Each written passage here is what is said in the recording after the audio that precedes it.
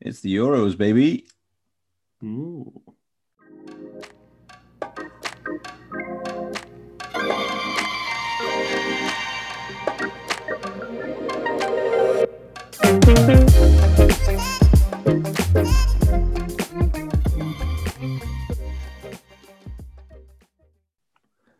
Hello and welcome back to the Nostalgia FC podcast with your host, me, Drew. And me, George. This is the podcast where we delve deep into the recesses of obscure footballing players and obscure European history. Yeah, so usually we'll get on a guest and who will give us their favourite footballing 11, their super sub, their manager, their kit, and their stadium. But not this week. But not this week, because this week is the Nostalgia FC Euros special. Get in. So, as I'm sure you're all aware, football fans, the Euros begins on Friday evening. Euro 2020, obviously, it was delayed a year. So, Euro 2021, here we are, all across Europe. Teams will fight it out in different cities to claim the European Championship. Obviously, we will be rooting for Wales, as when the videos come out for this, you will see, as we are both currently wearing Wales shirts. Yep. But in this episode, we have both created in true Nostalgia FC style, our own best 11s from Euro history. We're not talking about players who played well in the Champions League. We're not talking about players who played well in the Premier League. Only in the European Championships, from any era, any age, any team. I'm so glad you said that. That helps me a lot. So, without further ado, this is the Nostalgia FC Euros special. Okay, so we've done these sort of episodes before where we have both made a team and we've usually had a third person, but this time we're flying solo. Yeah. Our first Just Us episode, so bear with us, fans. If you're not happy with that, we'll get a guest next week. But the concept is we're going to come at you with two individual teams. We have not discussed these beforehand, so we might end up with the exact same teams, although it seems unlikely. Yeah. Two separate teams, and then you guys can decide who has the better Euros best 11 and manager and super stub and kit and stadium. We're also going to include a moment of the Euros. So our favourite moments of whatever Euros it might be. But yeah. Ooh, I wonder what that could be. Well, we'll see. We'll see. Right then. Formations. I've gone for a classic 4-4-2. See, I wanted to. And it will become apparent when I get to them. I struggle with midfielders. Midfielders, there are so many you could put in there, and there are so many I feel like I've left out. But so I've gone for a 3-4-3. 3-4-3, nice. It's quite common to use that formation on this podcast, it seems, at the moment. I mean, I used it, Mark's used it. Just seems like the perfect way to get more centre mids in. I think it's the perfect way to, like, when you're struggling for defenders and you want to put a few midfielders in. Yeah, definitely. Yeah. Goalkeeper. Do you want to go first? Yeah, go on. I'll go first. And I'm going to have to apologise for how I pronounce this guy's name. And Antonios Nicopolidis. Is that right? Ah, the Greek goalkeeper. The Greek goalkeeper. Yeah. So 2004, wasn't it? Yeah. When Greece won it, which was, I love an underdog story. Always have, always will. I don't think anyone dislikes an underdog story. No, you can't. If I wasn't a United fan, I would have absolutely loved Villarreal winning the Europa League. And I did, but not because more because I don't like United. But like, for Greece to win that tournament was insane anyway. He kept 3 clean sheets through the knockout stages, which is just incredible. And from a keeper I've not heard of, apart from this, is like, I wanted to start it off with this and the fact that we're saying it's a team of the Euros. So he absolutely shone in the Euros. He did it for his country. He came out. I wanted to put more Greece players in. He is unfortunately my only one. Oof. I know. Rough. Unlucky Greece. But that tournament was just incredible, that whole Euro 2004. And the fact that they beat the hosts in the final, I love that. Just the perfect script, isn't it? Perfect script. Can't write that. You couldn't have written that any better if you're like, right, lads, no one knows who we are. I don't even know who half our own team are, but we're going to go there and we're going to win a bunch of narrow games, beat Czech Republic in the semi-finals in extra time. Yeah. And then, I also, I love watching any Greece team play because the commentators having to say every one of their names is just difficult. Like, no offense to them, like, but it is just difficult for like a British commentator to say the names that they're just like, oh my gosh. Yeah, they got no chance, have they? If they were playing like Greece, Ukraine, they'd have no chance. Yeah.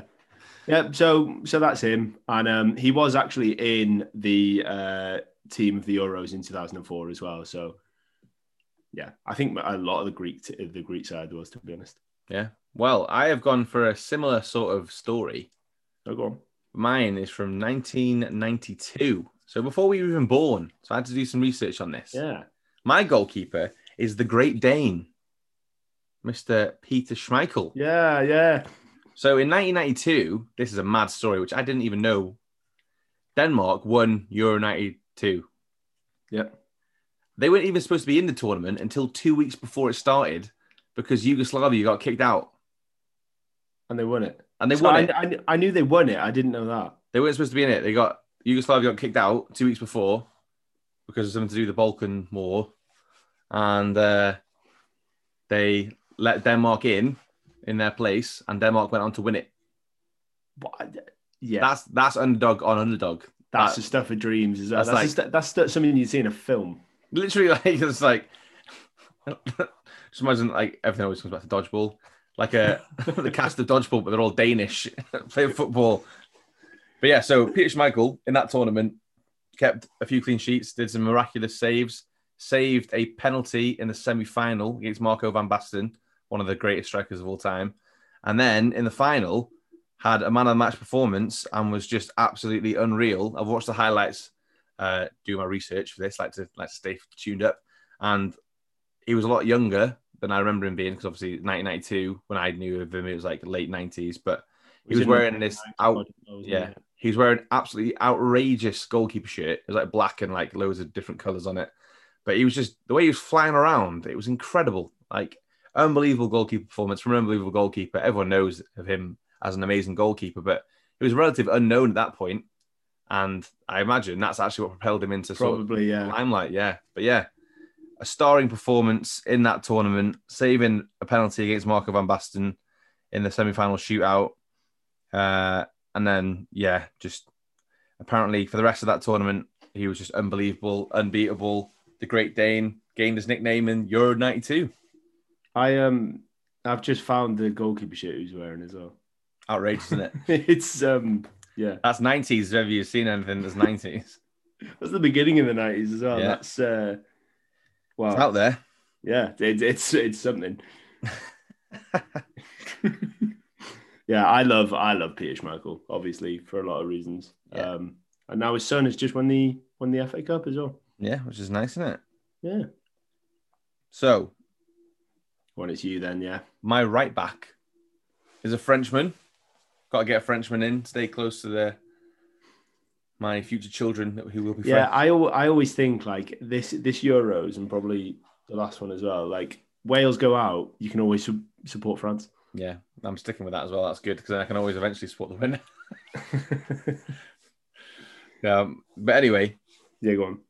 Frenchman playing right back, one of the greatest right backs or defenders, in fact, of a generation. It's Lilian Thuram. Oh, nice. So Lilian Thuram played for France 142 times, represented France in a whole host of international tournaments, winning the World Cup, winning the Confederations Cup, and also in the year 2000, winning the European Championship. And he played a starring role in that, started every game. Yeah, he's just an absolute legend of the game, one of the best defenders of all time, and an absolute legend of the Euros and beyond. Yeah, it's a name I haven't heard in a while as well, which is cool to bring back up. Yeah, he's absolutely unreal. Like, genuinely one of the best defenders I've ever seen play. He became the third Frenchman ever to win 100 caps for France after Didier Deschamps and Marcel Desailly. But he played in 2002 World Cup, 2006 World Cup, Euro 96, Euro 2004, Euro 2008, Euro 2000. So he played in so many international tournaments. Think how long that's spanning, and considering how good of a footballing nation France are. Yeah. Considering in that time, he reached the World Cup final twice, won once. just unbelievable. They're always amongst the conversation every Euros, aren't they? Yeah. No, and this time especially, like they're winning it. But yeah, I think so. But yeah, Lilian Thuram, absolutely unbelievable player. Played for some amazing teams: Monaco, Parma, Juve, and Barca. 503 career appearances in club level with only 10 goals, but then 142 caps for France, which is up there with the most for France. And yeah, just an unbelievable man. Unbelievable player. And especially in the Euros, Euro 2000, played a massive part in winning that tournament. So yeah, unbelievable. Nice. I like that one. Yeah. Also, this is a nice one for you. His son will be representing France in this year's Euros. Oh, is he going? Marcus Thuram is in the squad. Plays for Borussia Mönchengladbach. He is going to the Euros. I didn't know he was going. Yep, he's going. So like that for like a nice little full circle moment. Lilian Thuram, one of the most capped French players ever, played in so many tournaments. And obviously Marcus Thuram would have seen it growing up, and then now Marcus gets to represent the country that his dad did as well. Amazing. That's pretty sick. I love stuff like that. So going back to mine. So I've actually got 3 centre backs. Now one of them is very much shoehorned in as centre back. I'm going to go for him first because he is a right back / holding midfielder for Germany. Is it Mr. Lahm? It's Philipp Lahm. Nice. He's played in, I think is it 3 Euros? But he got called up to the 2004 Euros as a young lad. I think Germany in that competition didn't get out the group stages, but he was very much seen. He played all 90 minutes of every single game, and he was seen as one of the best players in that German squad as a young lad as well. So I think Euro 2008 came along, and he was one of the first names on the sheet. And Philipp Lahm, like, you could talk about him in any tournament that he's been in. He's such a good player. Yeah, unbelievable. He's such a good player. And to see him in a Germany shirt as well, he gives it all for the badge. He seems like one of those players which you probably don't see as much anymore. I'm not saying there aren't any out there, but people who give more for their country than their actual team, sort of thing. Yeah. Or it felt Gareth like Bale. Yeah, well, yeah, Gareth Bale is the main one at the moment, isn't he? But Philipp Lahm is just, I love him as a player anyway. I remember every time I used to watch, whether it be Euros or World Cup, and he was there, Aaron Wan-Bissaka sort of reminds me of him at the moment. Yeah. The fact that if a player might think that they're past you, and then somehow your leg extends about 2 more feet and just takes the ball away. Yeah, just unbelievable. What a player. Well, in Euro 2008, he scored a last-minute winner against Turkey in was it the 3rd place playoff? I think. Yeah, it was something like that, wasn't it? Yeah. Yes, because I don't remember who the final was. I don't remember. Spain, wasn't it? It was Spain in the Euro 2008 final, and but Germany played against Turkey, I think, in the 3rd place playoff. And Philipp Lahm scored in the last minute, and then you can see there how much it meant to him. He's literally like sprinting towards all the Germany bench. Just even in a 3rd place playoff as well, which a lot of players are sort of like probably not too bothered about. Yeah, but yeah, love him. What a man! Tell a lie, that was in the semi-final. Oh, there you go. So they got to the final. Semi-final because they eventually lost in the final to Spain.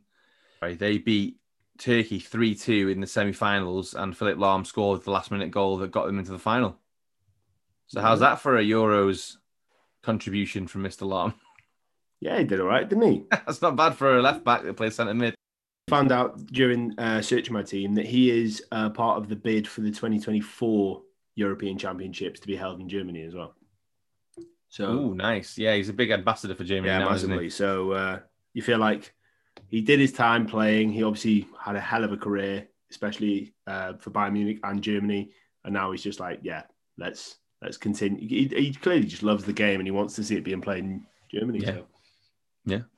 Lovely. All right, you'll go again. You're next centre back. Yeah. So I felt like a lot of my team were going to be of the generation of me growing up and watching it. So I was just like, right, let's find someone who somewhere in my team who I can throw it back, who, let's be honest, was playing way before I was born. But it's Franz Beckenbauer.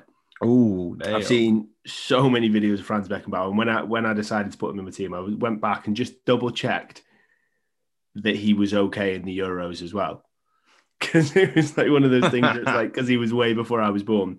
But he won. Germany won it in 1972. Were runners up the next time, so 1976, and you have to believe that he was a massive part of that, because when you think of German defenders, you think of Beckenbauer straight away. Yeah. Even now, he played back then. Even now, you think of him straight away. So, he had to be in there, I think. Yeah, I think when you're talking about defenders and like performing on the big stage, you put those two together, you get Franz Beckenbauer. Yeah, it was also as well. It was when it was West Germany rather than just Germany. Yeah, and the wall was still up.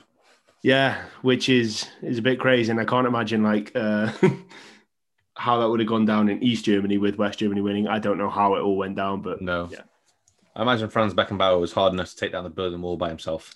It wouldn't surprise me. It would not surprise me. Him and David Hasselhoff taking down the wall one brick at a time. Yeah. I know as well, before the one that they won, so 1972, he became captain of that year. So he was the one that captained them to the championship as well, which is just nice. It's pretty decent. Lovely. I love, Germany just produced such good defenders, good players all round actually. But I mean, the fact that your first two defenders are both German shows how good Germany. Yeah, probably says something. It does slightly get controversial after these two. Obviously, It's going to go over to two of your players now. That'll be interesting to hear what your thoughts are on that one. But I've got my arguments. I've written them down just in case. All right, I'm excited.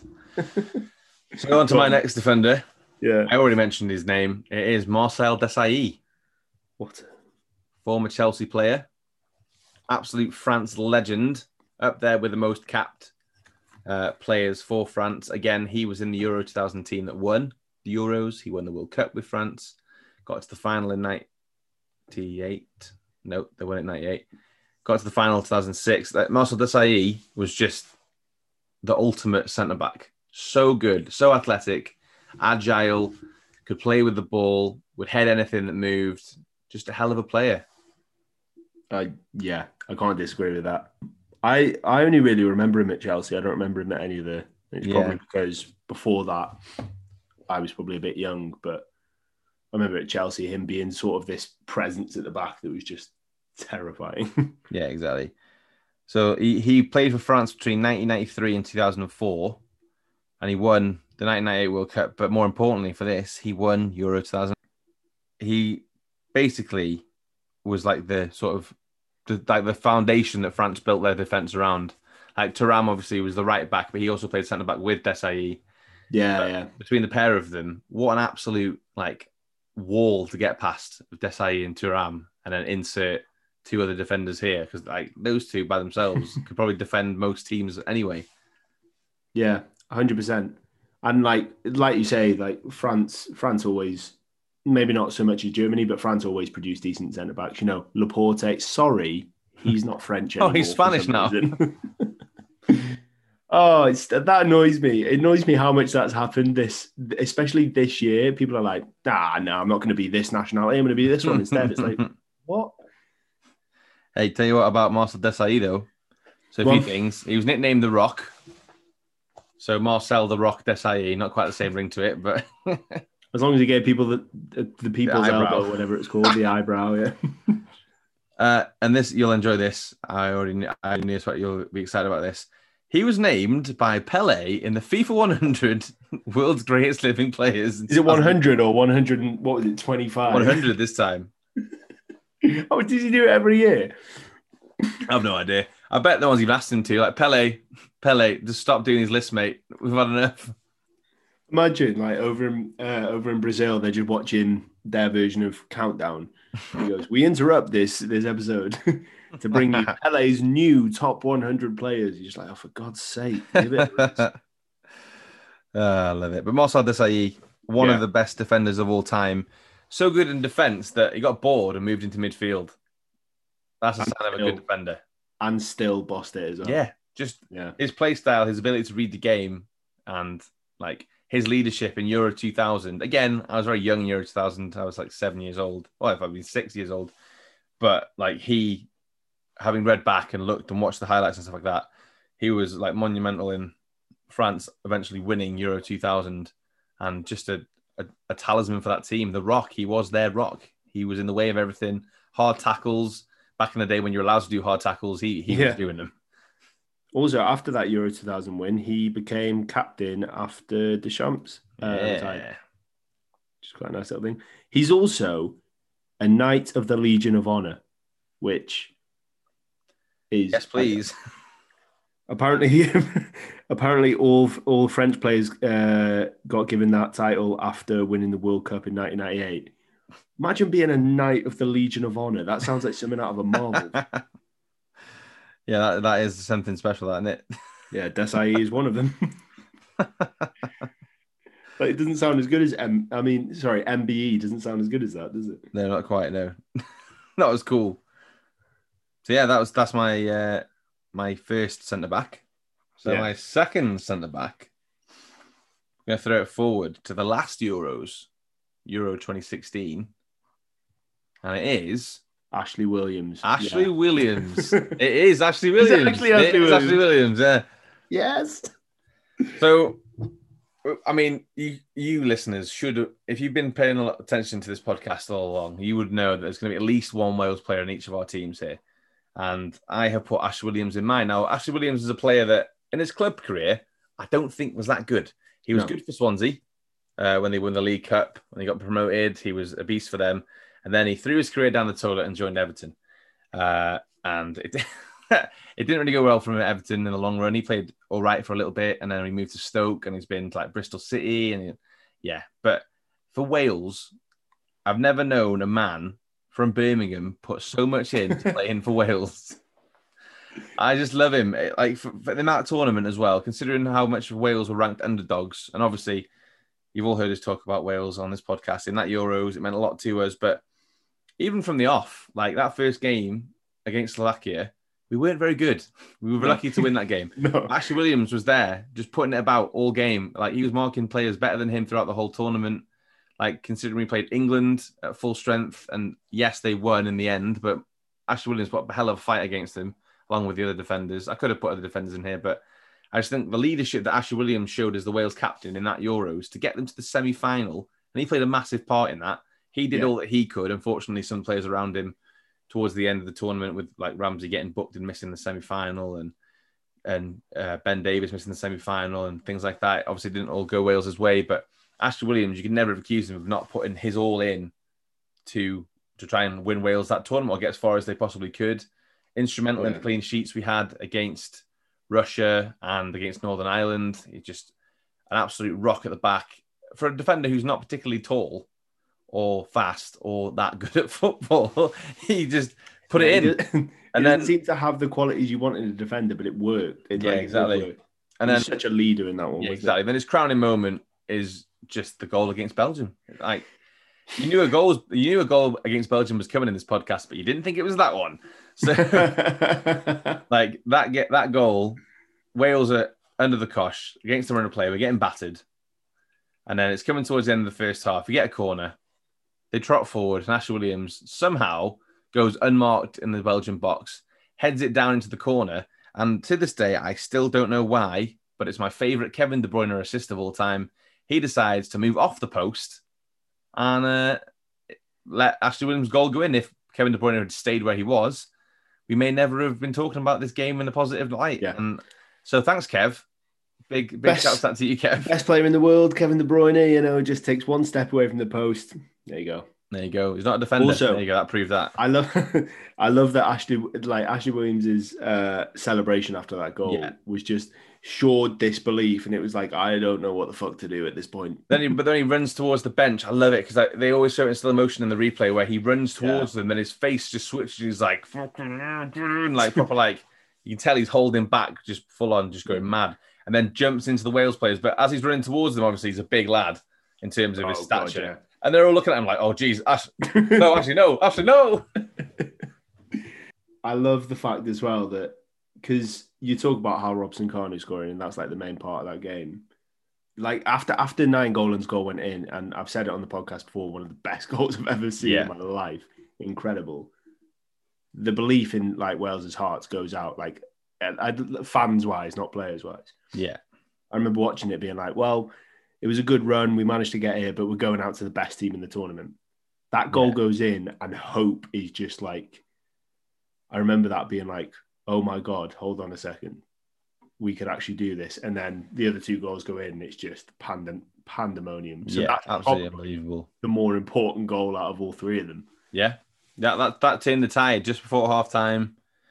We were sort of under the cosh. But then for the rest of the game, Ash Williams had Lukaku, Benteke, De Bruyne, Hazard, Witsel, Fellaini all coming at him. And he just stood tall. Well, not that tall. Stood there and just defended the whole game. Didn't lose any concentration. Just put it all in the whole game. So, yeah. So big Ashley Williams. Not the best player you'll ever see in your life, but for that tournament and that leadership that he showed for a man from Birmingham to lead the great nation of Wales.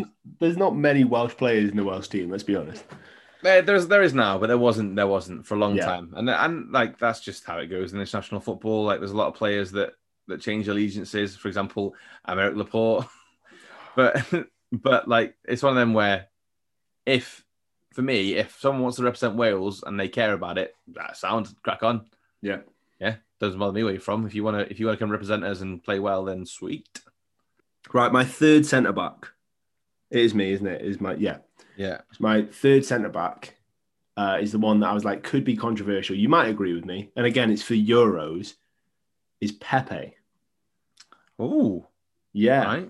Yeah. Interesting one in the fact that Pepe, when you think of like the greatest defenders probably to play for European teams, he's not really going to be up there.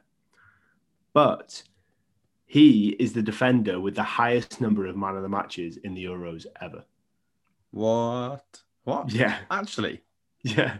It's only 3, but I'm assuming it's because I'm assuming it's because you don't usually give a man of the match to a defender in a Euros game, maybe. I don't fully know. But that's only a random thing. Why Pepe? But I don't know. I also don't know if so when I was reading it, I don't know when man of the match awards actually officially started. You might have had best player of the game, but when did they actually officially start, and how many competitions has that actually been going for? Sort of thing. But Pepe's there, and also there's something about Pepe. He's another one that's got so much passion. Even when he played for Madrid, he had so much passion. Yes, he was probably a walking red card. He's just a pantomime villain, isn't he? Yeah, 100%. 100%.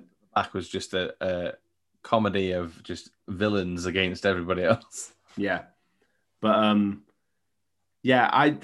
I sort of like Pepe. It's a weird one in the fact that he is a pantomime villain. I do like him. And the fact that he's got that many man of the matches. And for Portugal, he's another player, same with Philip Lahm, who just seems to thrive under playing for the country. Yeah, he definitely does. I mean, he won it. He won the tournament with him in 2016. Oh, yeah, 100%. 100%. Yeah. I mean, I was wishing for everything in that semi-final for him to get sent off, and he didn't. The one game he wanted to get sent off, I mean, he didn't. But yeah, problem? Controversial decision, but the fact that he's managed to be the defender with the most man of the matches in the Euros is... that is mad, considering the defenders that I've named so far, Thuram and Desailly, and then Pepe. Philip Lahm, Beckenbauer. Like I say, I don't know when official man of the match. That doesn't matter. We'll just take it as on face value. That's what the stat is. That's what it means. That's what the stat is. He's got the same amount of man of the matches as Pirlo. A bit of a golfing class between the two players there. I mean, Pepe is good. He played at the top level for a very long time. He's still playing for Porto now. He's playing at the top level, but obviously, he is known for being a bit of a liability nowadays. But yeah, good old Pepe. Right. Moving on, I've just mentioned Pirlo. He is one of the people that missed out on my midfield. That must have hurt you. Which says a lot, because I've managed to put 4 central midfielders in here and he's still not in that, which is just crazy. So, I believe Euros-wise, Pirlo always showed up at the Euros, but I believe Euros-wise, these players were better. This first player, I think, is better than Pirlo anyway. Same hairstyle, better beard, plays for Wales. Joe Allen. Yeah. Couldn't leave him out. Joe. He was. It's weird. Whenever anyone thinks of that Wales 2016 squad, they're going to think of Bale. They're going to think of Ramsey. They're going to think of Hal Robson-Kanu for that goal. Yeah. Joe Allen was the best player by far. Well, the team of the tournament, he was in it. I mean, so was Ramsey, but... Yeah. But like you say with Ramsey, I was going to put Ramsey in. Probably instead of Allen. But like you said with the whole, like, it's the discipline aspect of it and the fact that he did get that yellow and it did meant he missed the semi-finals. You never know what would have happened. It still could have turned out the same way. But it's just little things like that. It's like little moments like that can change it. Yeah. But Joe Allen, what a player. Yeah, it's one of them where he's another player that shows it for his country more than his clubs. Because at the time, he was playing he was on the books at Liverpool. He was on the way out already because Klopp had come in and it seemed like he wasn't keen on. He hardly played Joe Allen. It looked like Joe was going to go. Yeah. So he'd gone to this tournament and it was a bit like, all right, where's he going to go? Oh, we'll wait till after the tournament to find out. But then he just absolutely bossed that tournament to the point where I was like, oh, Jürgen, don't sell him, keep him. Yeah. He's so good. But yeah, I mean, like you said, a man that resembles Jesus and played like him. What a man. I just, how he controlled that midfield, and it just seemed like, and it was, what I love the idea of as well is, it would be like the equivalent of us watching Euros this year, and I'm trying to think of a team that would be an underdog this year, not Wales. Hungary.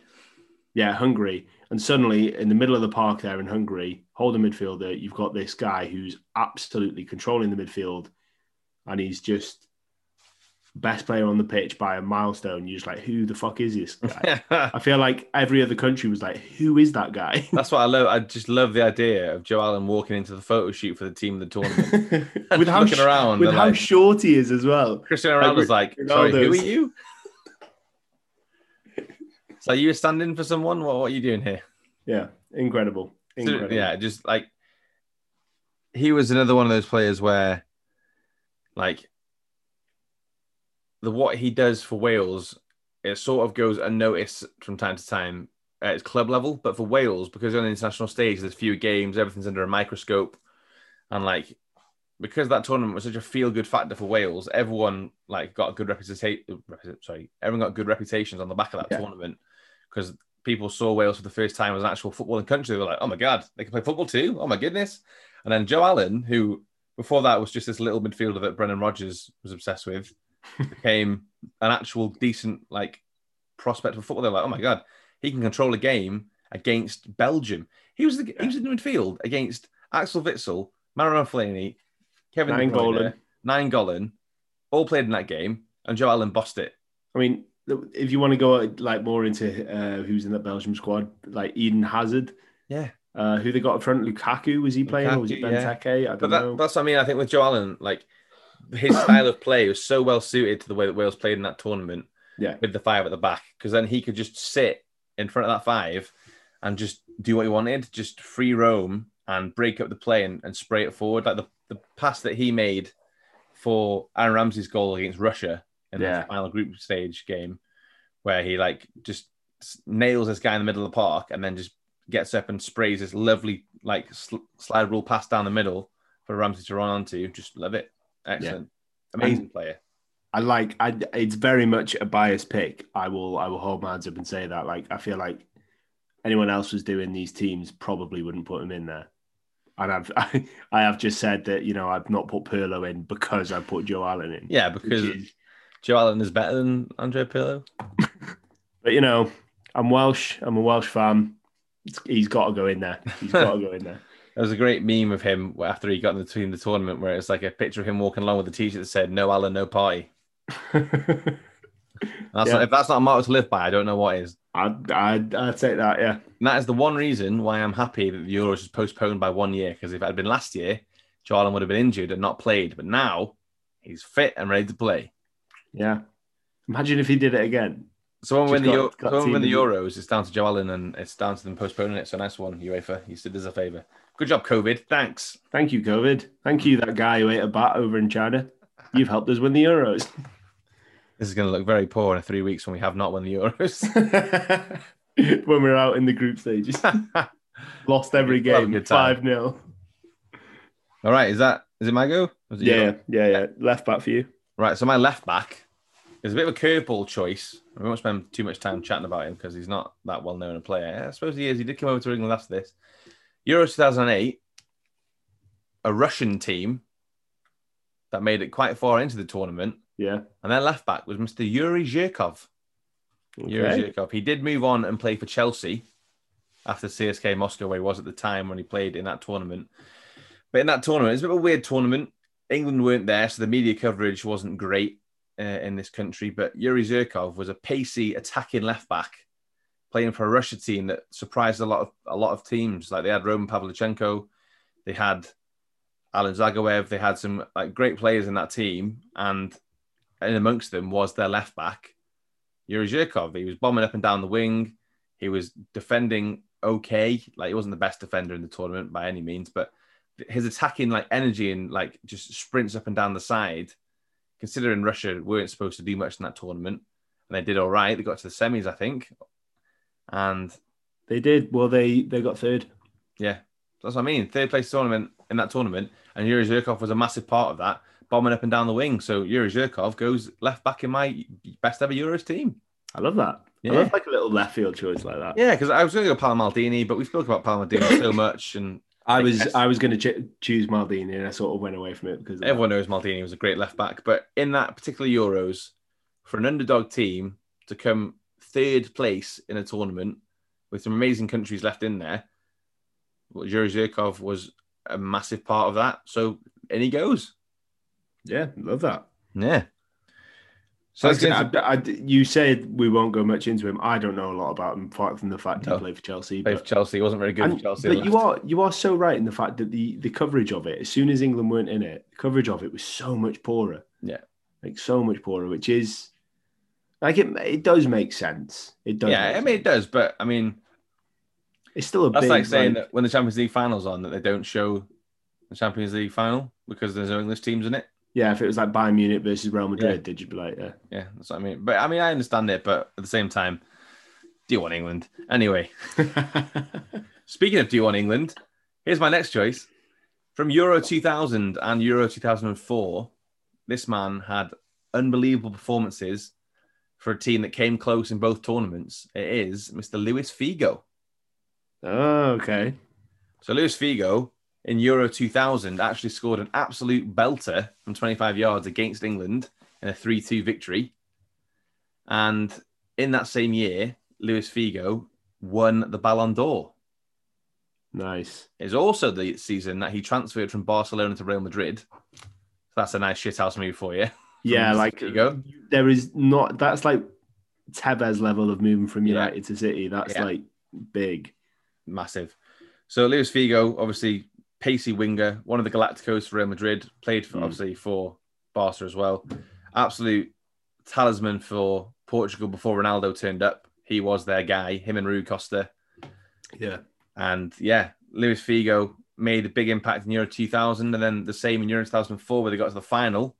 And that when they hosted it, obviously eventually they ended up losing to Greece. And they actually lost twice to Greece in that tournament because the opening group stage game was Greece versus Portugal, and they lost 2-1. Oh, wow. But yeah, in that tournament, both tournaments, but in the second tournament, Luis Figo played a bit of a smaller part in Euro 2004. He was a bit older then. He wasn't as popular a player as he was in Euro 2000, obviously winning the Ballon d'Or. But he made big impacts. He made goal scoring contributions off the bench. He helped assist goals off the bench, and then obviously got them into the final and played a part in trying to help them win the tournament. Eventually they finished second, runners up to Greece. But yeah, Luis Figo, absolute baller and an amazing European Championship player. Yeah. I used to love Luis Figo. He actually retired after that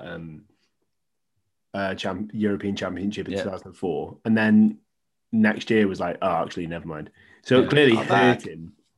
It really did hurt him that he lost that final. But I imagine if you can win the Euros on your home soil, that must be special. God, yeah. It'll be almost as special as when Wales lift the European Championship on Wembley and Gareth Bale walks into the centre and just plants a Wales flag and so fuck. Yeah, it's even better, isn't it? What would you prefer if you could choose to do it in Wembley or to do it in the Principality? That's a good question. That's a really good question. I think if we were playing England at Wembley, as much as it would be like a shithouse move, like to do it at Wembley, it'd have to be in Principality. I wouldn't even go Principality. Cardiff City Stadium. Get it smaller. I want it that packed out. Whoa. Bring it Wrexham. Bring it Racecourse. As soon as Ryan Reynolds and Rob McElhenney have done it up, fuck it. Let's bring the European Championships. Every single game can be played there.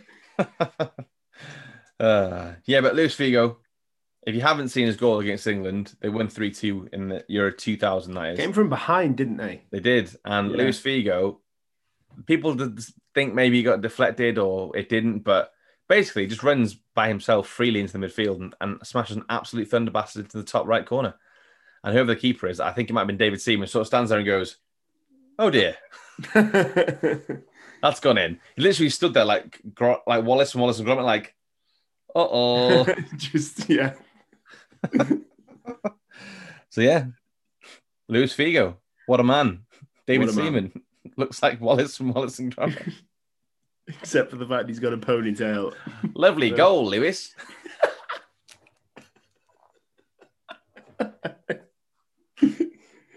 I like that. Right.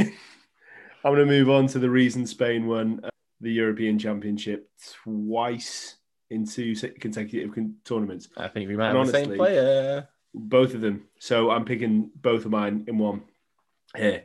There is a reason that this is obviously my opinion. There is a reason Spain have not been as dominant or as good since these two have retired from international football. It's Xavi and Iniesta. Yes.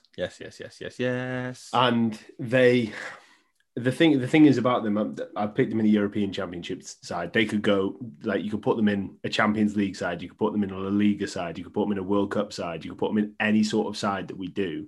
Yeah. And it fits. They were so good. They're so good individually, they're even better together.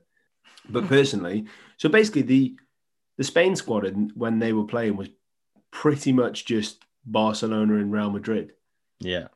Like that's all it was. But those two were just the best players in that squad. And like I say, since they retired, Spain have not been the same side and they haven't quite got two people to replace them. Yeah. I think Xavi is up there with the greatest midfielders of all. Both of them are, to be fair. And spoiler alert, my next midfielder, one of my centre mids is Xavi. Yeah. For his starring roles in 2008 and 2012. I think he got played of the tournament in 2012. I think Iniesta got it in, like, one of them got a player of the tournament in one of them, and I think the other got it in the other one. Unless I've read it wrong when I was searching it. Yeah. But yeah, I think I don't know many players or any players that can control a game and the pace of it like Xavi can. Xavi won it in 2008, player of the tournament, and Iniesta won it in 2012. And 2012. That Spain team was just so dominant. Like, they were so good. The football they played, it helped the majority of their players were from Barcelona at the time. Yeah, that's the only thing. It's like the majority of their players already played together, so they had that advantage. I guess you could look at it in that way, but the 2008 one I loved because they had Marcos Senna playing behind them. Yeah, so it was those two bombing forward, like doing what they wanted, controlling the game, just dictating the play, just basically like two mates playing for the same club that play for the same country, just like just stick around, just have it and win a tournament. Why not? And Marcos Senna was just there, like nailing people, living his life. But between the three of them, they were just, that midfield is so good. And then Alonso in there as well, just lovely. And then I think with Xavi, so Xavi is my next pick as well. So let's go into Xavi. Yeah.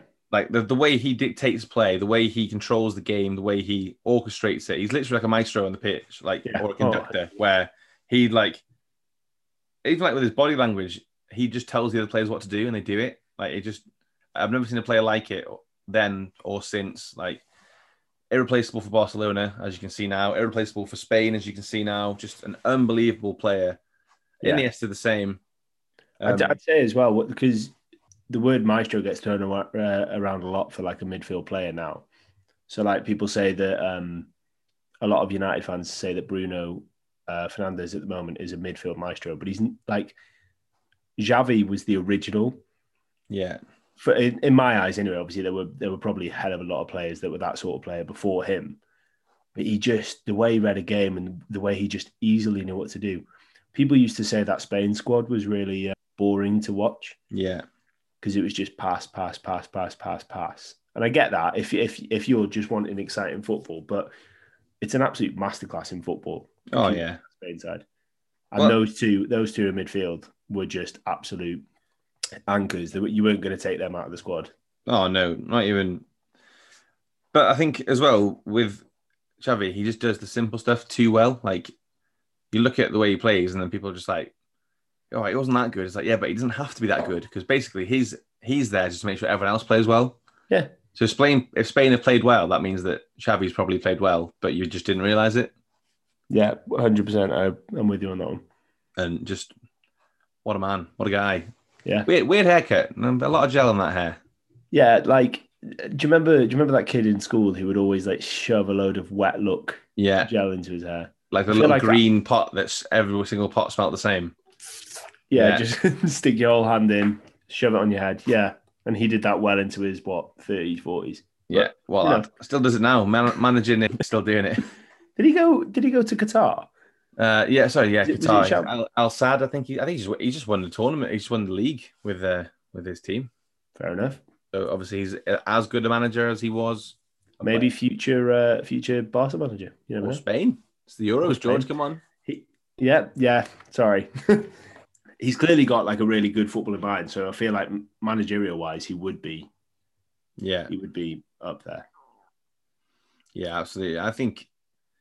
Yeah, that sort of Barcelona era of like Iniesta, Xavi, Messi, Puyol, Abidal, they could all be good coaches because they played under the best coaches in the world. They played under. You've mentioned so many players as well that I decided not to put in this team. Yeah, that's what I mean. That's the thing. It's so hard to pin down all these players because like the Euros is such a vast period of time, and so many amazing players have played in the tournament.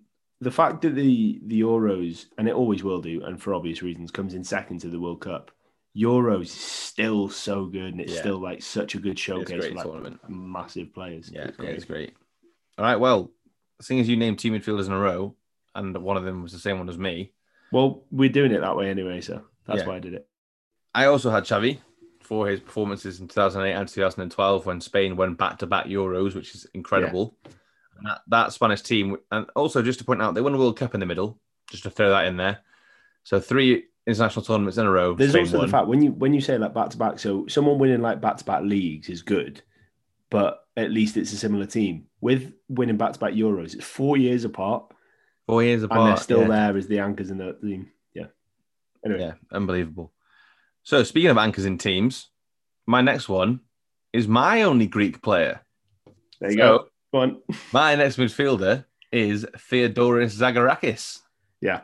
It was hard to not put him in mind. That's why I said earlier on, I wish I could have put more Greek players in. But the captain of the Greek team that won Euro 2004. I struggled with which Greek player to put in. I only wanted to put one of them in because there's so many other players I could put in. I could have put in Yannick Kapalidis, the one that used to play for Bolton. I could have put in Angelos Karisteas, the striker that scored the winner in the Euros. I'm just listing all the Greek players I know now. But I chose Theodoros Zagorakis. He actually played for Leicester, which I never knew, in like the late 90s to early 2000s. He made 50 appearances for Leicester.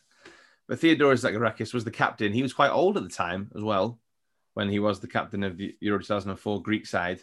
But he was this little combative midfielder going around, just breaking legs, smashing up the play. Not the best ball player, but literally just going around, breaking people's ankles, getting away with it, being like the anchor for the team where nothing gets past Theo Zagorakis. And if it does get past him, he's going to kill you. Like, it's just a little monster on the pitch. He was like, I still remember now just watching him run around with players significantly better than him, and he's just there absolutely nailing them, like just putting it in for his team, putting that shirt on, and as soon as he sees the Greek flag, he's like, right, It's like the Terminator. His eyes just shut down. It's all numbers. It's going down. It's just like, right, someone's dying. So Theodoros Zagorakis, a defensive midfielder, but I'm going to play him as centre mid with Xavi. So I've got the perfect yin and yang there. So Xavi's dictating the play, and Zagorakis is destroying it for the other team. Yeah, it sounds like it would work. Perfect little combo of midfielders. But yeah, Zagorakis, that Greek Euros win is such an incredible achievement considering how little they've done since. They're not the best international team now. They're not in this year's Euros. They weren't in the last Euros. I personally couldn't name. Could I? No, I probably couldn't name a Greek player at the moment. I can, because he plays for Liverpool. His name is Kostas Tsimikas. He's our substitute left back. He has made 0 appearances. We signed him last summer. But apart from that, no, I couldn't name any Greek players. I wonder why he's made 0 appearances, with Andy Robertson being a Scottish man in front of him. But yeah, Theodoros Zagorakis, an iconic little Greek player. Just loved it. Loved it. And he just loved it. Like the captain, getting to lift the tournament, lift the trophy in the tournament, and just what a man. Theodoros Zagorakis. Now a politician. Nice. Less 2-foot challenges in the Greek parliament. I reckon he still does it. He still throws Actually, knowing what I know about Greek politics, there probably is the same amount of 2-foot challenges. Yeah. Still, he's just throwing them in. If things don't go his way, he'll just 2-foot someone. Right.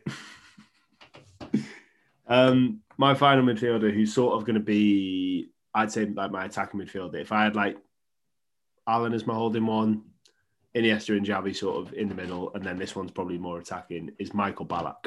Michael Ballack, yes. Yeah. Like a strong German contingent in your team here. Very much so. This is the last German player, though. Yeah. Such a good player. Yeah. I was gutted when he joined Chelsea. I thought it was yes, but also at the same time, it was good to be able to see him play. Yeah, true. In the Premier League. I know what you mean. It's always sucks when a player you like joins a rival side. But in the 2008, I think it was, Euros, is when they got to the final against Spain. And he massively was one of their most dominant players in that tournament. I think he was he the captain during that tournament? I can't remember. I feel like that might not be right.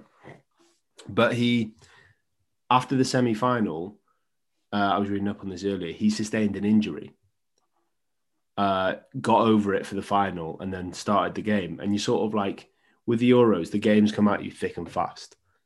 Yeah. So for it to be saying he suffered an injury in the semi-final, got over it, and played in the final, you've got to think he probably wasn't fully fit or anything like that. And he's probably, knowing Michael Ballack and the sort of player he is, because he's like absolute no-nonsense sort of, he'd be one of these players that you can imagine with bandages around his head, blood running down the sides of it, and just still playing. Yeah. You feel like he probably wasn't fit, and he still thought, nah, I want to do this, and I want to represent my country, and I want to try and win this tournament. And if I remember rightly, that game in the final wasn't the best game. It was just a 1-0 win to Spain. Yeah.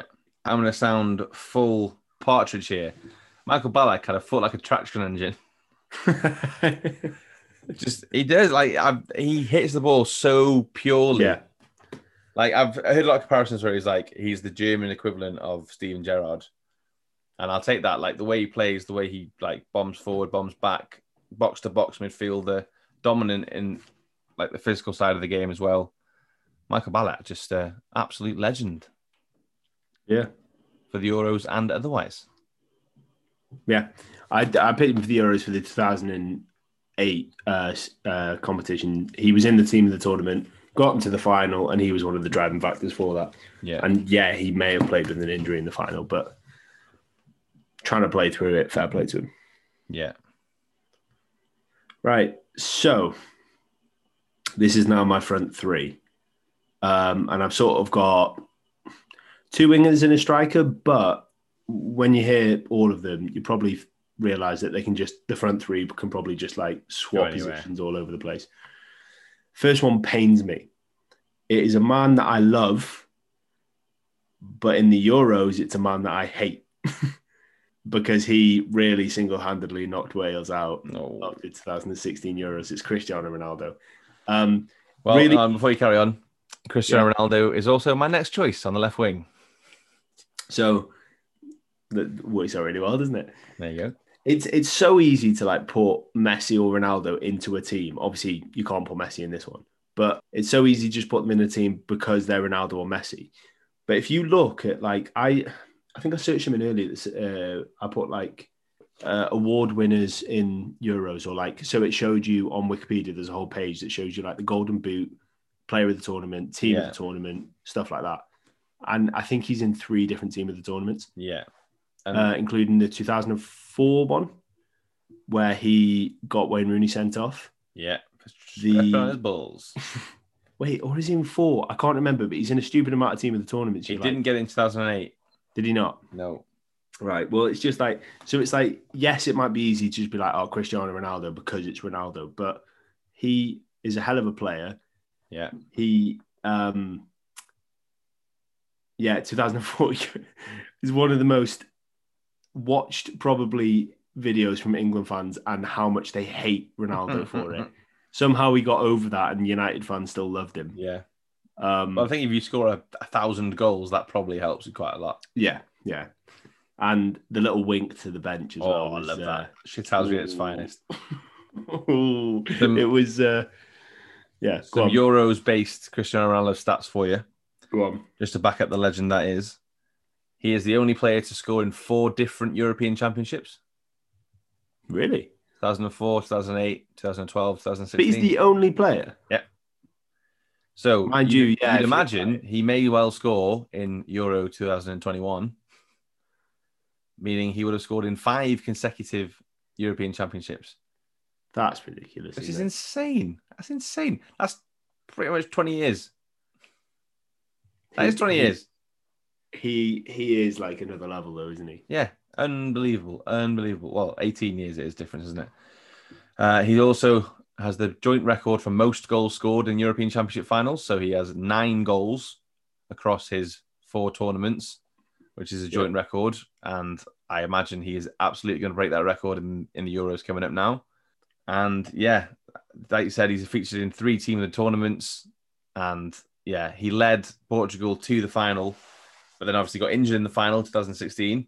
But then you saw a side of Cristiano Ronaldo, which I don't think anyone expected. Injured Cristiano Ronaldo on the bench, limping around, shouting at the players like he was the manager. And so much passion for his country is unbelievable. I have so much respect for that. Like, yeah, Ronaldo is the man. Like, people can say what they want about what he does outside of football, how he does his body, how he cares about how he looks. But I mean, to have that much passion for your country where you've gone off injured in potentially one of the biggest games of your international career, and you choose to stay on the side of the pitch and not get treatment or get a little bit of treatment and then go back onto the side of the pitch. With ice like wrapped around your ankle as well. And then, was it ankle or shin? I can't remember. Yeah, and then coach your life out. Coach the lights out against an amazing France team with the Portuguese side, which, in all honesty, the guy who scored the winning goal, Eder. Who the hell is that? Like no one even knew who that was. He scored.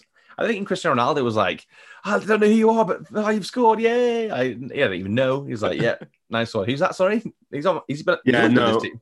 I agree with you that was one of the most special moments in like the Euros, and the fact that Ronaldo was just stood there, ice pack on his whatever it was, walking around behind the manager, probably shouting more than the manager at the point. He loved it. I really respect that about Cristiano Ronaldo. Like whatever he's done in his career to make him unlikable in some instances, that redeemed it for me. I think that the Euros obviously means a lot to a lot of players, and I don't think it means more to anyone than Cristiano Ronaldo. I really think it means a lot to him, and that obviously winning an international tournament is something that does separate him from Messi. It does. You can't ignore it. He's won a European Championship.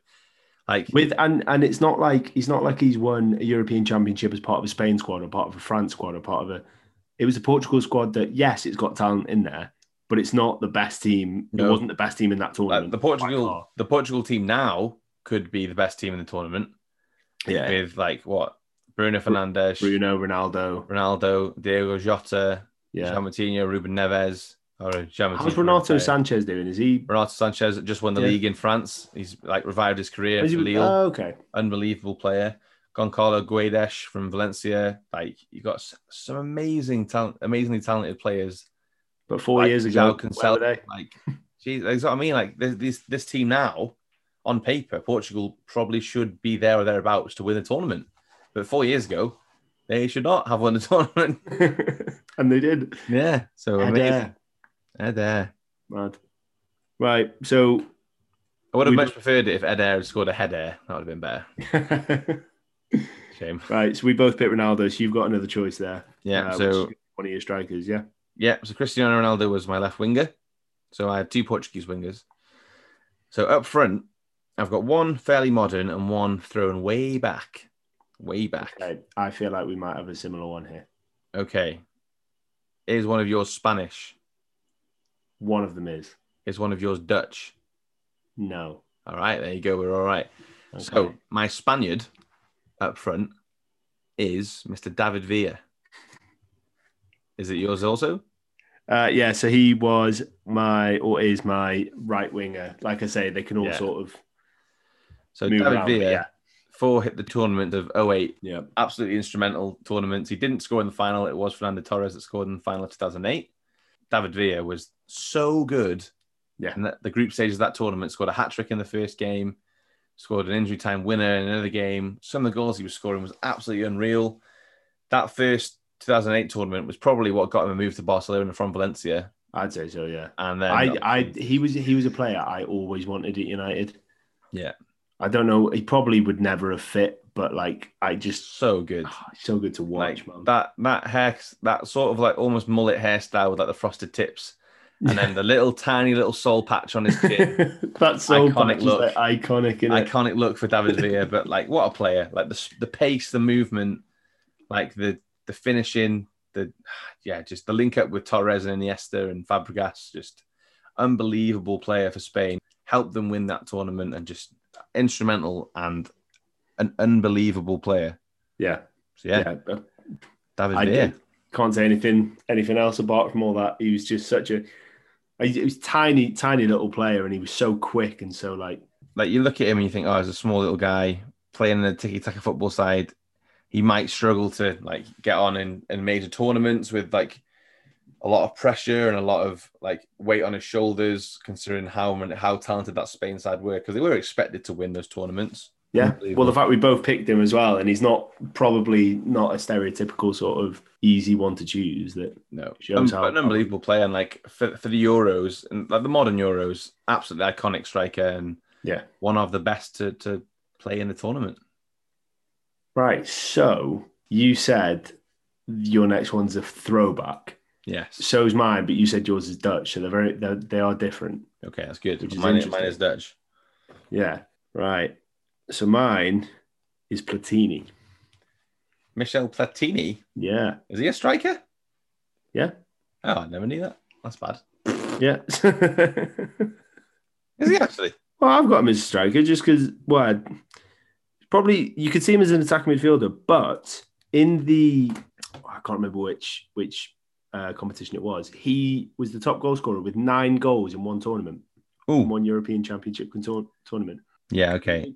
Probably argue he's an attacking midfielder. I did always think he was an attacking midfielder, but I think you could put him as a false 9. Go Pep. Yeah. Go Pep. When I've got David Villa and Ronaldo either side, maybe. Yeah, false 9 in the middle. Yeah. The Bobby Firmino role. But so when you said about Ronaldo is joint top with 9 goals in European Championship finals, and I knew that Platini had 9 goals in one, I'm assuming he just didn't score any in any others or didn't play in any others. Apparently not. Yeah.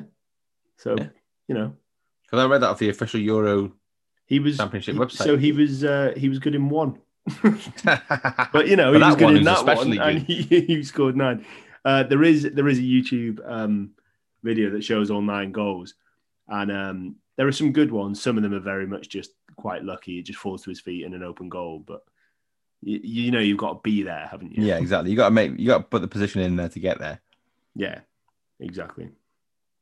But Michel Platini.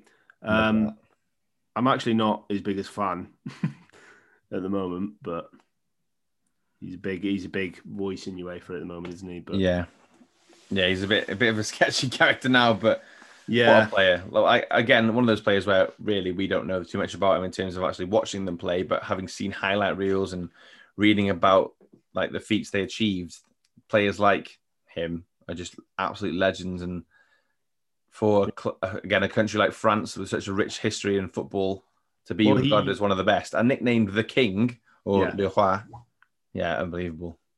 Yeah, so to win the European Championship and for you to score 9 goals on the way to the final and winning it, like, what is it with French players and scoring crazy amounts of goals in single tournaments? Yeah, ridiculous. Imagine him and Just Fontaine up front. Fontaine, yeah. God, I still can't get over that. No, but yeah, amazing choice. I love Michel Platini is one of those players where he could fit in the modern game so easily. Like his style of play would just fit so well into the modern game. And even in that France squad, it would be like a nice player to have in there. Well, imagine, say we both just said then that he could be a false 9 in my side. Put him in a City side as a false 9, he'd probably do your job. Yeah. So my throwback striker, Mr. Marco van Basten. I was going to say, you mentioned him earlier, so I had a feeling it might be him. It was either going to be him or Kluivert, maybe. Yeah.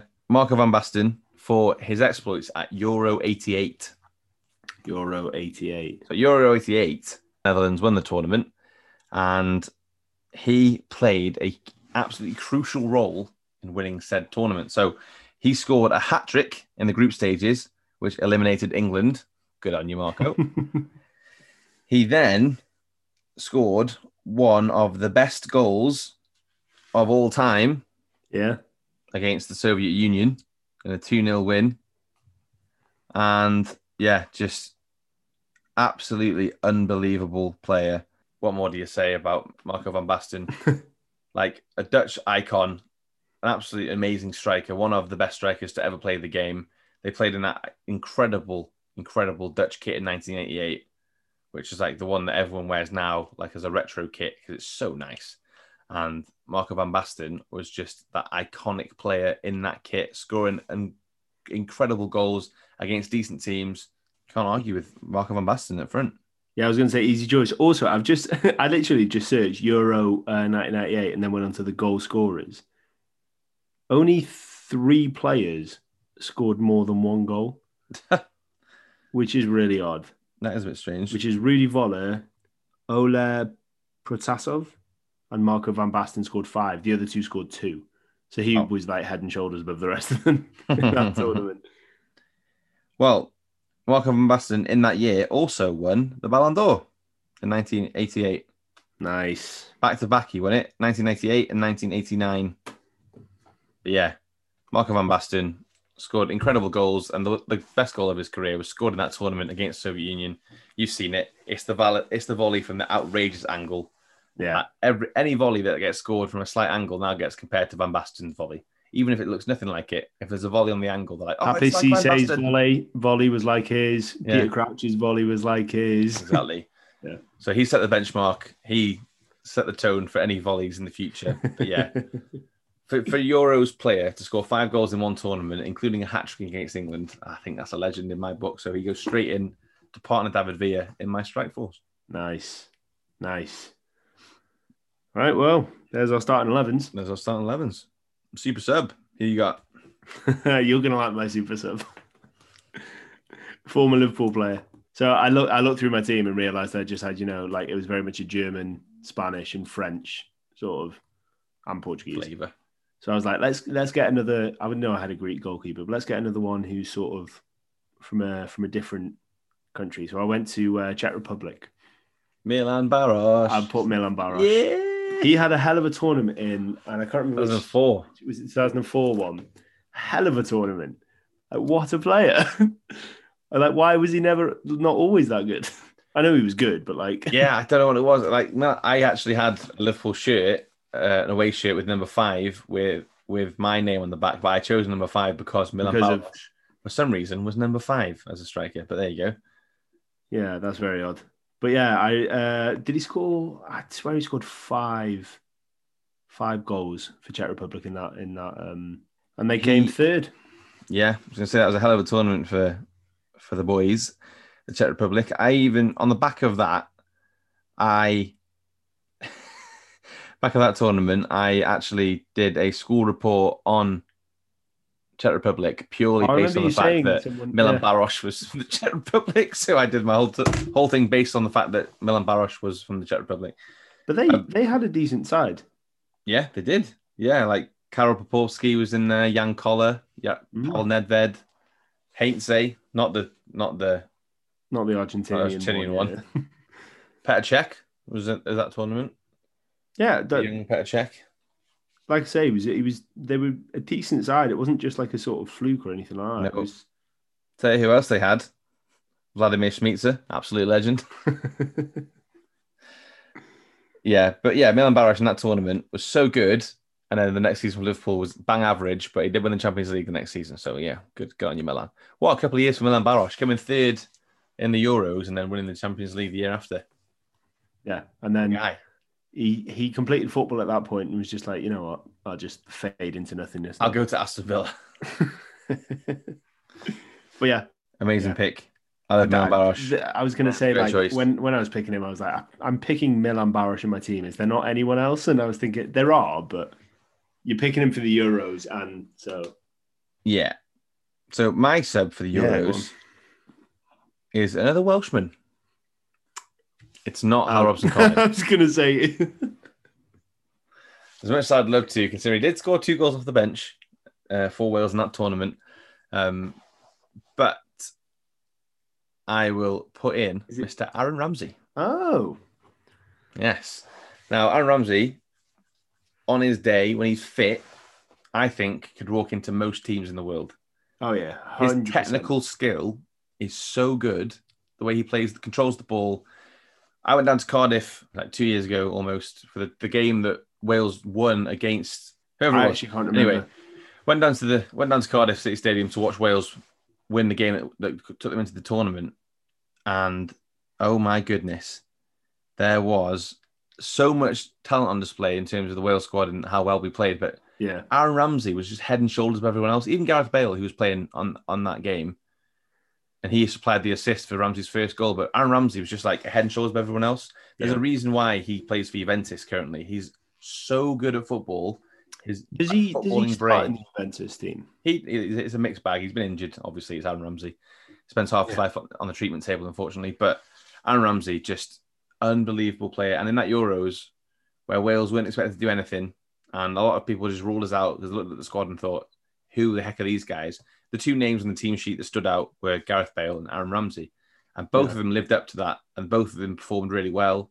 They both played extremely well. And Aaron Ramsey, especially, was just the creative force in the team. He set up Hal Robson-Kanu in the first game for the assist. He scored a lovely little dink finish against Russia. Yeah. He just was the creative spark that Wales needed and always did need and still need now. So if Wales are going to do anything in this next tournament, I think a lot of it is down to whether Aaron Ramsey shows up or not. Yeah, 100%. I love him. And I remember when he came from Cardiff, didn't he, when he went to Arsenal? Yeah. Yeah. And I remember both Arsenal and United were in for him. And I wanted him. I'd never seen him play. I just wanted him because he was Welsh.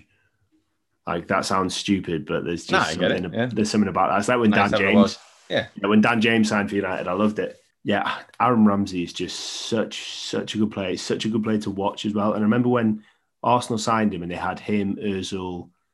They had a lot of decent players on the ball and they were quite a good team. They were a really good team to watch under Wenger. Yeah. Like quick passing. When Wilshere was there, and Wilshere was at his peak as well, which wasn't for long. But... No, those 2 games. But you know what I mean? Like there was a lot of quick passing in that Arsenal side and they were quite a good team to watch.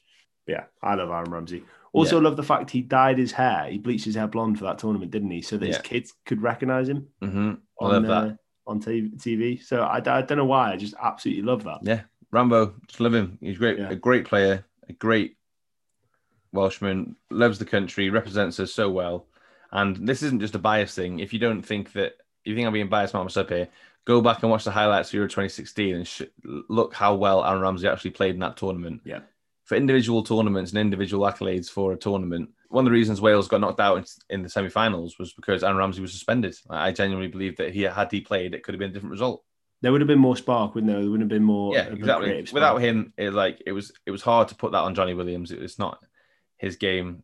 Like they're different players, and Ramsey has more to his game than just that creative spark. He can drive a team forward. He can get back if he needs to, but it all depends on whether his legs work. So fingers crossed, and Ramsey keeps his legs working for the next 7 games, so we can win the Euros. But 7 games. So there we go. There's our first 11s and super subs in the bag. So join us again where we go through our manager, our stadiums, and our kits. Okay, so let's go for manager. George, who have you got as your manager? You mentioned him earlier. Did I? Yes. Did I? And you mentioned the reason for him being my manager earlier. It's Cristiano Ronaldo. Nice. Just genuinely for that moment. So we said earlier on that we were going to pick like a moment of the Euros, and that was possibly going to be it. I thought, no, I quite like the idea of just having him as my manager, because that moment was just, obviously we don't have to go too much into it because we've already mentioned it. It was special. Yeah. There was something about it that was just like, that shows that it's more than just himself. Yeah. Which a lot of criticism that Ronaldo comes under is he only cares about himself. He only cares about scoring goals for himself and things like that. But that moment there showed that, it was the team, it was the country, it was, and it did still mean that he would win a Euro. So it is sort of about him. Yeah.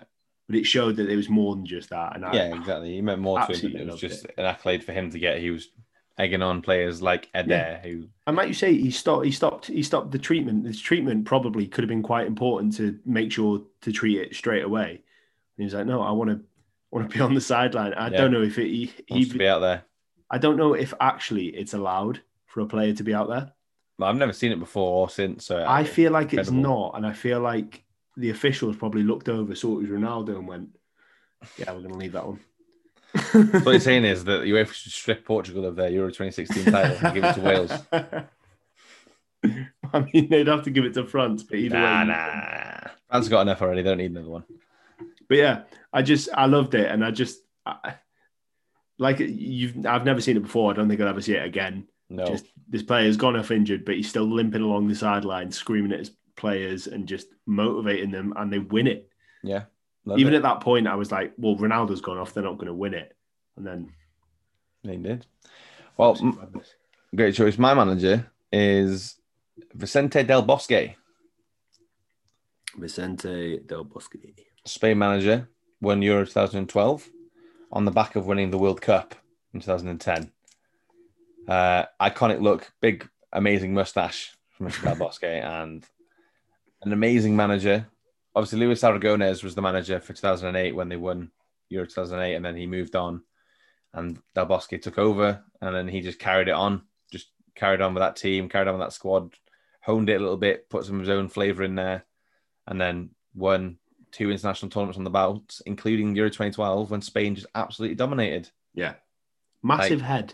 Huge head. And that's another thing. Solidarity, brother. But it was, I just remember it being really tall as well. Really tall. But yeah, mustache is the one thing that's recognisable about him. And that's Del Bosque. That's my manager. I think he's an absolutely cracking manager. I think in terms of Euro success, he managed one of the best ever Euros teams. That 2012 Spain team was one of the best teams ever. So yeah. I think it's between the 2008 and 2012 Spain team for best ever. Yeah, absolutely. But the only reason I chose him over Aragonés is because he won the World Cup 2 years before. So obviously that's quite a big deal. All right, stadium. What you got? Stadium. This one is very biased. And I'm probably going to murder the pronunciation of it, but it's the Stade Pierre Mauroy. Obviously, you're probably better at. I don't know, but it's the one where Wales beat Belgium, and I know we go fucking on about it, and I know there's probably someone listening going, "Oh, for fuck's sake!" But genuinely, best moment in football ever. I've watched United win the Champions League. I've watched Wrexham try and get playoffs. A bit of a difference there. But Wales winning against Belgium in a quarter-final, best moment in my life in football. Yeah, I agree. 100%. And that's the stadium it happened in. And the stadium went fucking wild. Whether it was... Because that there's always going to be Wales and Belgium fans in there. there's always as well going to be neutrals in there in like these sort of tournaments. Yeah. And it seemed like 70% of that stadium went mental Yeah. when that goal went in, with Hal Robson-Garner's goal going in and then Sam Vokes's. So, yeah, special. Great choice. I'm making it a goal in my life to go there one day. Yeah, I'm with you on that one. So my stadium, yeah, go on. Slightly different flavour. So mine is the Estadio da Luz in Portugal. It's the home of Benfica, and it is the location of the Greece-Portugal final in 2004, where the underdogs conquered Portugal and won Euro 2004. It's an incredible looking stadium. If you've never seen it before, definitely Google it. It is absolutely spectacular stadium from the outside, and just the venue for the ultimate underdog victory in the Euros, I think it's just incredible, and one that I wanted to just highlight again because, I mean, we all have an underdog story as Wales fans. More often than not, our victories are classed as an underdog victory. So we're with the Greeks in this aspect. But yeah, for the Greeks to come through that tournament and beat Portugal in the final, in Portugal as well, in that stadium, special location, amazing tournament, amazing team, and an amazing stadium, all culminated there in that final. Loved it. The stadium almost looks as if it's unfinished with the way it's sort of like set up. Scaffolding. It looks really cool, I think. Yeah, it's an amazing stadium, and anywhere that's a site of a massive underdog victory. So both of our stadiums are. Yeah, great stadium. I mean, one more important than the other, with Greece winning the whole thing. But we won a quarterfinal, and we still talk about it. But and I still will do for 50 years. It's like that meme where it's like the guy getting the champagne, and then you see him like going, yeah, and it pans out, and it's him stood third place on the podium. Yeah, that's us. Yeah, and I'll take it every day of the week. All right, kits. Right, what you got? I've got possibly one of the most famous international kits in history, which is the 1988 Germany kit. Oh, well, I've got the 1988 Dutch kit. Oh, same year as well. Nice. A good year for kits, obviously. So the Germany kit that I'm on about, people would have seen it. It's the white one. It's got like red. Hold on, let me get this right. Red, orange, and black. Yeah, like across, and then it sort of jaggers down and then up again. Incredible kit. The Netherlands one you're talking about, I think I'm going to search it. I think I know which one it is. Yeah, so my home kit is the Netherlands home kit for that tournament, where it's orange with like a geometric pattern almost on it, with the black old school Adidas logo, the black lion on the other side for the Netherlands badge, and then the white sort of almost like a V-neck, but like a cross collar, and then obviously the three stripe, iconic. You see the three stripe, you think Adidas, obviously, but that kit is just unbelievable, and yeah, just an iconic kit, and my home kit. Yeah, that kit as well. I swear, the one you're on about, and in fact, both of them probably have got like remakes of them. Yeah, because they're so popular and people love the retro kits. They've got remakes of them, and like, I would buy the Germany kit. I'd probably buy that Netherlands kit. Yeah, it is lovely though. Absolutely gorgeous. All right, well, I've got an away kit as well. You do, yeah. You said earlier. Go on. So my away kit is the Portugal 2012 away kit. Right, okay. So it's a white kit with a cross along the front of it. Like the whole shirt is the cross, but one half is green and one half is red. Oh, I remember that. Yeah. Absolutely stunning kit. Really nice. Portugal often have nice kits, but that kit was just absolutely stunning. Loved it. And so I very nearly put one of Portugal's home kits as mine because I love it's very standard. It's the colour it is. Yeah. No sponsors. In fact, internationals never have sponsors, but love it. Yeah, iconic. But yeah, those are my kits. Beautiful kits. Like the Euros always drums up some amazing kits. There has been some stinks along the way. Wales' away kit, for example, in Euro 2016 was absolutely shocking. We never have a grey and luminous green kit again. But yeah, some tournaments throw up some amazing kits. There's some lovely kits in this next tournament. The Finland kit is absolutely ping. So yeah, if you haven't seen it, go check out that kit. So there's some beautiful kits in this year's tournament. And then there's England's kits, but we won't talk about them. Right. So moving on to something we don't usually do, because we don't do one about a tournament, but it's the moments. Yes. So the best moment. Now, best moment. There's a certain moment we both spoke about a ridiculous amount of times. I haven't chosen it. And I have. Go on. Go on then. So, my favourite moment in Euros history is Hal Robson-Kanu scoring against Belgium. Of course it is. If you didn't expect that from the start of this podcast, then where have you been for the past 28 episodes? It is the best moment. We've talked about it already in this podcast like 3 times. Yeah. But just the best moment in my footballing memory, like the ultimate underdog goal from the ultimate underdog player who has scored about 3 goals since then. That was 5 years ago. Just an unbelievable finish from a bang average football player. And the turn. It's just the Cruyff turn. So the cross, so the ball forward, and then Aaron Ramsey gets at the edge of the box, dinks it in, and then Robson-Kanu takes it on one foot, facing back to goal, 2 defenders on him. Cruyff turns behind him, and then just slots in this lovely, just cushioned finish into the left corner. Not even really into the corner. I think Courtois was so surprised that it was there. He was like, "What? What's going on?" And then just the iconic bit of running back towards the team, and then Hal Robson-Kanu running past the Wales squad. I don't know why. Then going, "Oh, whoops, sorry, I'm coming back." And then just iconic. He wasn't expecting scores, so he just didn't know what to do. He didn't know what to do himself. But yeah, an iconic goal. Iconic it's the picture. Player. It's the picture from that moment where it's like it's just him, and he's in the middle of turning, and both Belgian players are running one way, and you're like, the ball's going the fucking other way, lads. Yeah. Someone call him a taxi. But yeah, that like we spoke about it so much, and I apologize to all the listeners to hear us talk about this again. But on a Euros podcast, my Euros moment of all time, my best Euros moment of all time is Hal Robson-Kanu scoring against Belgium in a tournament that we weren't supposed to even get out of the groups, and we got to the semi-final. And I will dine out on that for the rest of my life. Thank you very much. Absolutely. So mine would have been that. Drew messaged me when we were talking about setting up this podcast and said we'll have a moment as well. And I was like, well, that's going to obviously be Drew's. So I'm going to pick a different one. Mine's still Wales. Yeah. And this is sort of bittersweet in the fact that it was in the semi-final, Portugal v Wales. We lost 2-0. We're 2-0 down. I think it's like 20 minutes left in the game. And it's quite clear that we haven't got it, basically, that we're not going to do it. And it's been a good run, whatever.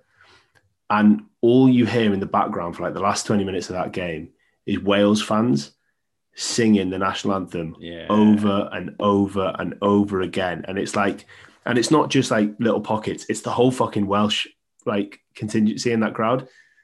And I remember watching it. I was on tour at the time. I was watching it just in the house that I was staying in.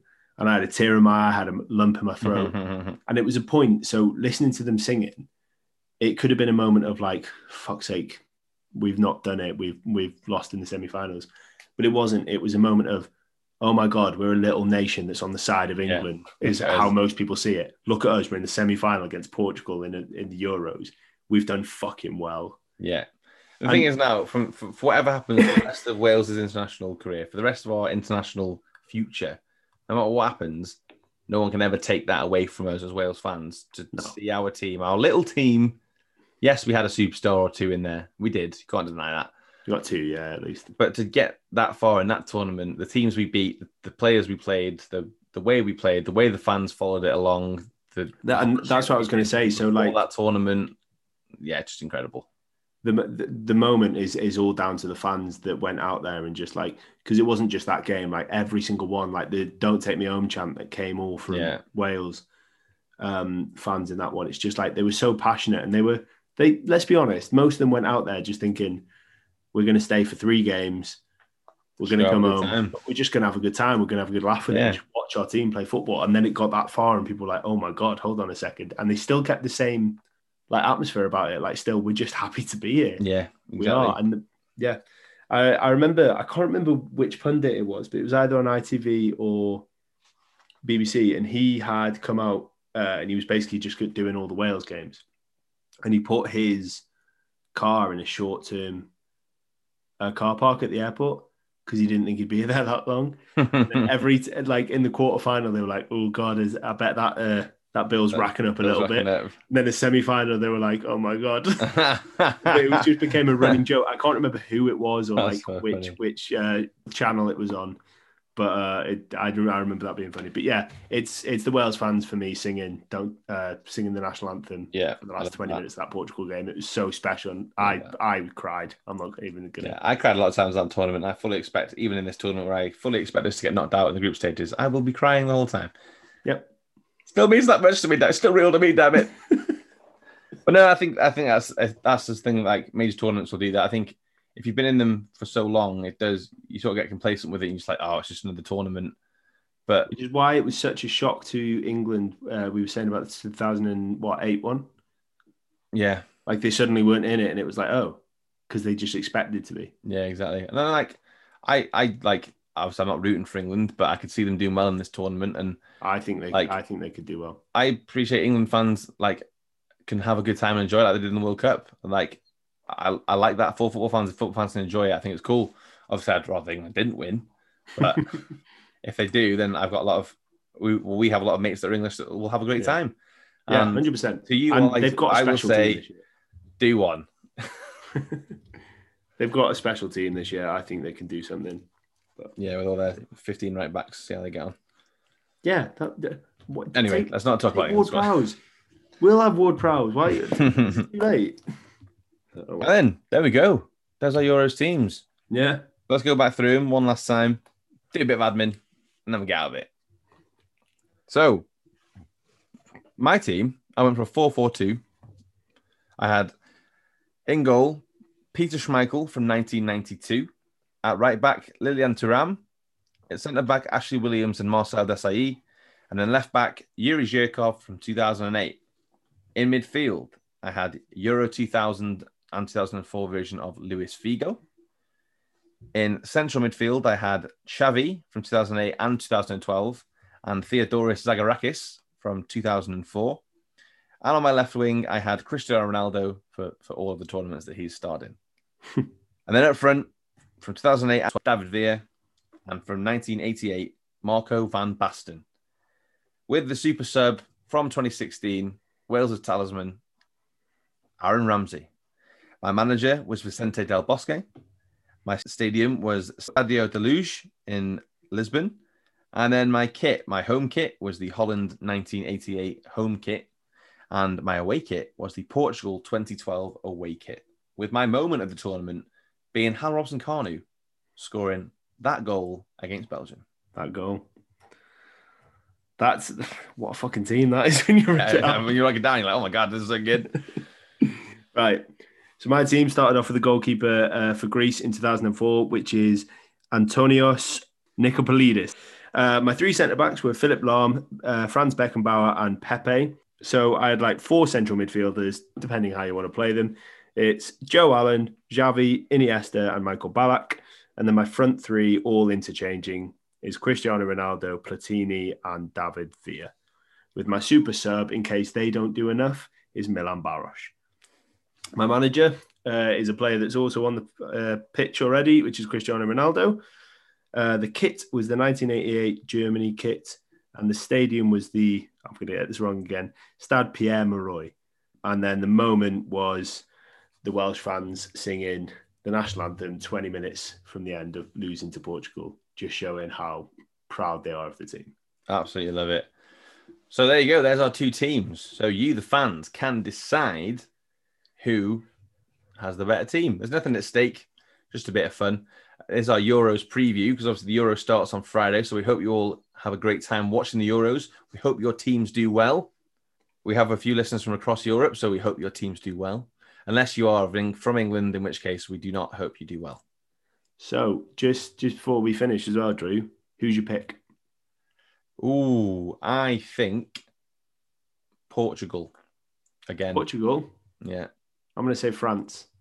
I want the Netherlands to win because I just got them in the sweepstake in work, but without Van Dijk, I don't think they're going to do it. Do you want to know who I got in the sweepstakes? England. Oh, no. So it's like this. No. But, I'll get money if they win. I think England have got a chance, honestly. Yeah. If they decide to stop playing daft formations, I think they could win it looking at the strength of their squad. But, yeah, that depends on whether they do that or not. But hopefully they don't. Injuries as well. So is Grealish fit? Is Maguire fit? Hopefully not. Do you know what I mean? Because both of them are big yeah conclusions, I think. I mean, jokes aside, England have got a great team, and obviously, if they put it together, that team could win an international tournament. Unfortunately, so could France, Netherlands, Spain, Germany, Portugal. Italy, Portugal, North Macedonia. Maybe not that one. Ireland, Scotland. Ireland, in it. Ooh, rough. Anyway. Oh shit! Yeah, no, they're not. Anyway, so yeah, who's your pick? Sorry, remind me. France. France, yeah, okay. And if France win, you're happy either way. So it's a win-win for me. Although I think it doesn't like football, so yeah, but your future kids will, and then you can true. be like, I remember when. I'm doing it for them. Right, so thanks again for listening, guys. We hope you enjoyed our Euro special. Next week, we will be back with another guest, back to our normal scheduled programming. So sorry for this different break with me and George in the middle, just doing this Euros team. Hope you enjoyed it. Remember, if you don't do so already, you can give us a follow on social media. We have Facebook, we have Twitter, we have Instagram, we have TikTok, all under the handle @NostalgiaFCPod.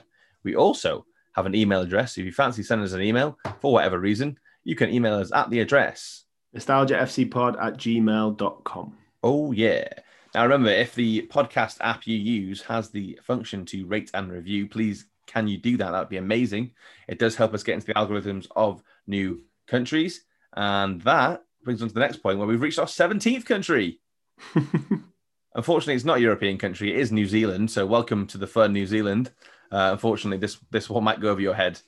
About the Euros, but there you go. Maybe we'll do an oceanic one someday, but probably not. I'm thinking we go on a world tour soon. We got enough listeners now. Oh yeah, we got enough listeners, but no money, so maybe not. I also like the idea of like us going over to New Zealand, just one fan being like, "Yeah." So yeah, thanks again for listening, guys. Enjoy the Euros. We'll be back next week with another guest. Until then, that was the Euro special of Nostalgia FC podcast. And what teams they were. What teams they were. Insert that music.